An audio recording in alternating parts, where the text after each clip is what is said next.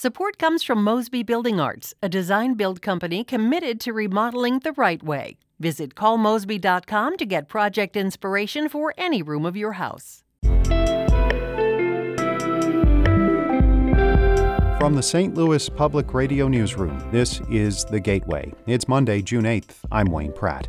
Ahead, it's been another weekend of people taking to the streets of the St. Louis region to protest police brutality. In Kirkwood, no racist police, no justice, no peace.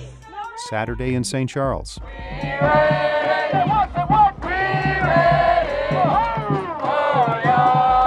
last night in Rolla,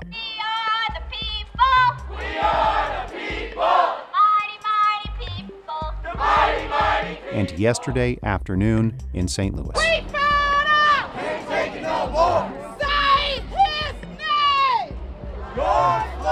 Demonstrations also took place in Florissant, University City, Webster Groves, and other communities. Others are planned for this week. More on all that in just a bit. Also today, the Muny postpones its 2020 season, and we explore how several entrepreneurs are adjusting during the pandemic. As we mentioned, thousands took part in several demonstrations against police brutality over the weekend throughout the area. The largest was yesterday afternoon in downtown St. Louis. As St. Louis Public Radio's Kayla Drake reports, more than 2,000 showed up in sweltering heat. Black Lives Matter signs filled Market Street Sunday afternoon as a diverse crowd marched almost 2 miles from St. Louis City Hall to police headquarters and back. The names of black men and women killed by police officers dominated chants and echoed off buildings. Melanie Davis is a St. Louis resident and is involved with local black organizations.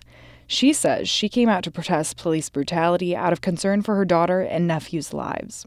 They have waged a war on black men and black women, and we haven't done nothing. We just trying to live just like everybody else. Protest organizers emphasize the importance of voting to reform criminal justice.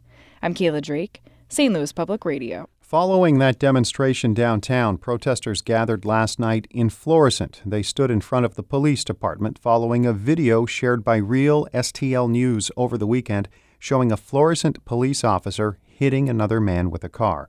The officer has been suspended, and the FBI is helping with that investigation.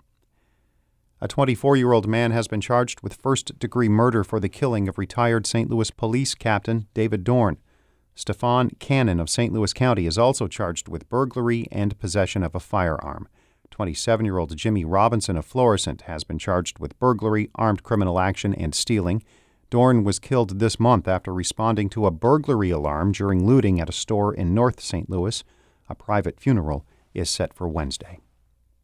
In other news, the Muny is postponing its 2020 season to next year because of coronavirus. The move creates a $4 million deficit for the theater in Forest Park. St. Louis Public Radio's Jeremy Goodwin reports. The Muny will avoid layoffs for its year-round staff of 35 people.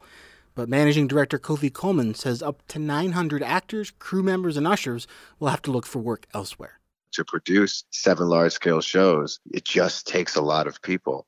Historically, we're proud of employing so many people in this community, so this is yet another one of those really difficult results of this pandemic. To deal with the budget deficit, Muny leaders are asking season ticket holders to consider not asking for refunds, and for corporate sponsors to keep their support intact even as the theater stays dark.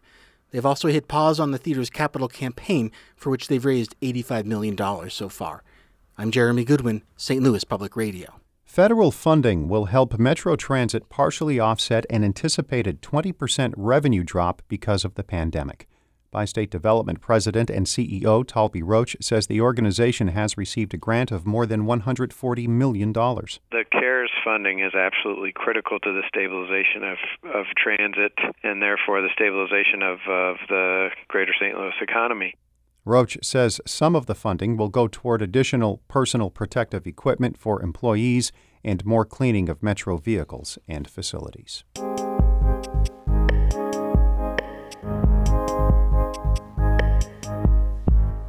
The pandemic means less demand and revenue for many businesses. That is especially tough for people who started their operations from the ground up.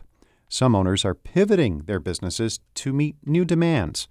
St. Louis Public Radio's Corinne Ruff spoke with several local entrepreneurs about how they are staying in business by filling new markets. Brandon Vaughn is cutting fabric in the back of his Cherokee Street boutique. He usually makes denim crop tops and colorful jackets, but these days, customers only want to buy face masks. So he's making matching head wraps to give the look a little more flair. You got to coordinate. If you're going to have a mask on your face, at least look fly, Vaughn didn't intend to get in the mask-making business. In fact, he was kind of dreading it. But at the beginning of April, he reluctantly made one for his aunt, who posted it on social media. The next morning, he woke up to dozens of messages from others trying to place orders. It's really not something that I like doing. I want to create fashion. I'm a fashion designer. But I guess it made a difference when I saw people picking them up and thanking me like, oh my God, why are you thanking me for this piece of square? Entrepreneurs have a way of knowing how to pivot. Many, like Vaughn, are refocusing their skills to fill new market gaps. St. Louis University business professor Jerome Katz says he expects to see a lot more entrepreneurs like Vaughn sell products out of necessity. They know they need to get some money. If no one's paying them, then they'll find something they can do that can get them paid. That's what Kent Householder is doing. His business, constructing conference booths for companies, came to a screeching halt in March. In order to keep his 8 full-time employees, Householder decided to start a new business, making cubicles for the era of coronavirus. Within weeks of launching, they started taking orders to install temporary barriers to protect workers heading back into the office. This is not something we've got 6 months or a year to get accomplished. As the business is called, they're pretty much ready to get these things installed now. And luckily, that's something we're good at. Kevin Lemp is filling another gap. His business, Four Hands Brewery, started making hand sanitizer for his staff late March and quickly expanded to sell the product locally. The second floor of his tap room used to be filled with people sipping beers. Now it's completely devoted to bottling and labeling hand sanitizer. Our entire operation is 1,000 times different than it was 2 months ago. Making the new product has also allowed him to bring back staff he previously laid off. Plus, it's helping make up for the beer sales he lost while bars were closed.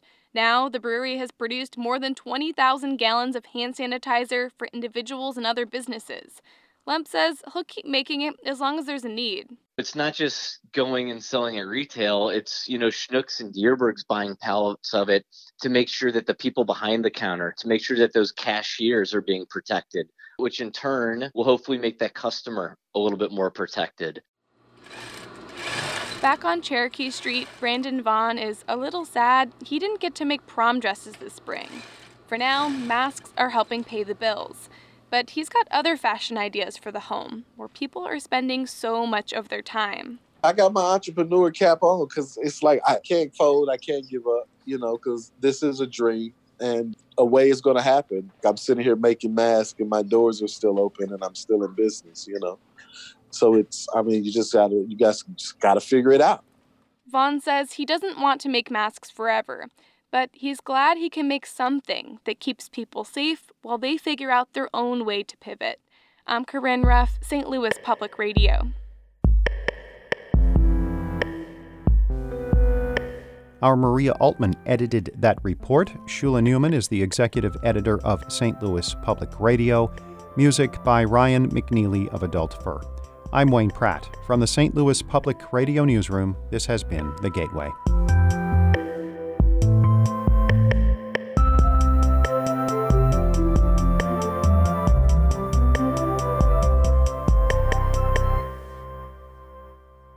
Support comes from the Missouri Forest Products Association, committed to conservation and careful management of the state's forests to make them more resilient and better habitats for wildlife.